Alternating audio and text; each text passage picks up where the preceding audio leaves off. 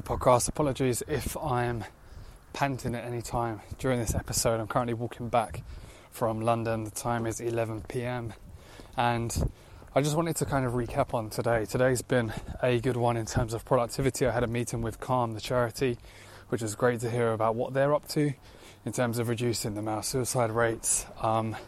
And the key takeaway from that meeting was essentially how they're doing it. They're trying to do it by keeping a subtle approach in the fact of, teaming up with footballers, creating football events, comedy nights, more of a subtle approach to it. I think mental health is still such a stigmatized word, and it's very hard to get, especially men in particular, to go to an event around mental health. But, getting guys to go to an event about comedy, having fun, but at the same time having an element of mental health awareness and encouraging them to speak up is so important too. So definitely go and check out the work they're doing.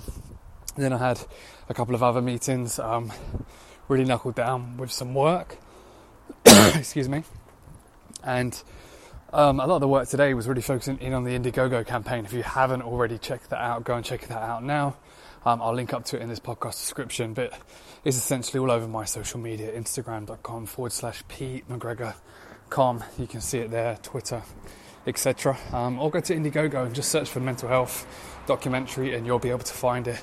And essentially just trying to get more people involved in that documentary and try and get that produced. And if there's any support that you can pledge, that would be perfect. And then tonight was amazing. Geese and Hawks, number 1 Savile Row, the Whole Man Academy, sitting on a panel alongside the likes of Mr. David Gandy, I think he is or he was the number 1 most highest paid male model. Super down to earth guy. I've met him once or twice before, but not to have a conversation like we did tonight. And it's surprising to really see his time that he applies to everyone, his empathy, his compassion, and he spoke a lot. And he also talked about some of his personal struggles too.